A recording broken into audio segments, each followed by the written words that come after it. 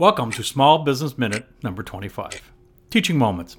Let's face it, employees will screw up, but how we manage the situation can have greater importance and do more damage to your business than the actual mistake. It has been my experience that most mistakes occur because the information or directions issued were not clear or detailed enough, yet, as managers, we assumed they understood. In many situations, we're so busy or stressed that we've issued just enough instructions to get the item delegated without considering whether they have ever done the task before or are clear about the end results. The employee, on the other hand, may not want to look foolish or frustrate you anymore by asking questions, all in an effort to help you out. Of course, these mistakes only happen at the most inconvenient time that just adds to your stress or busyness.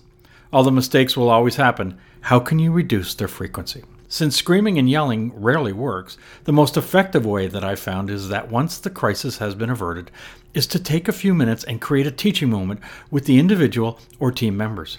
In a calm manner, explain what you had wanted.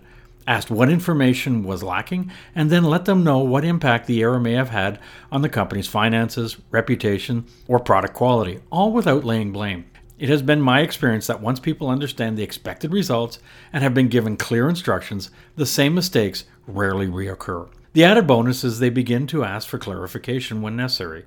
But just remember, it all starts with you, not them. I'm Greg Weatherden, and this has been your Small Business Minute.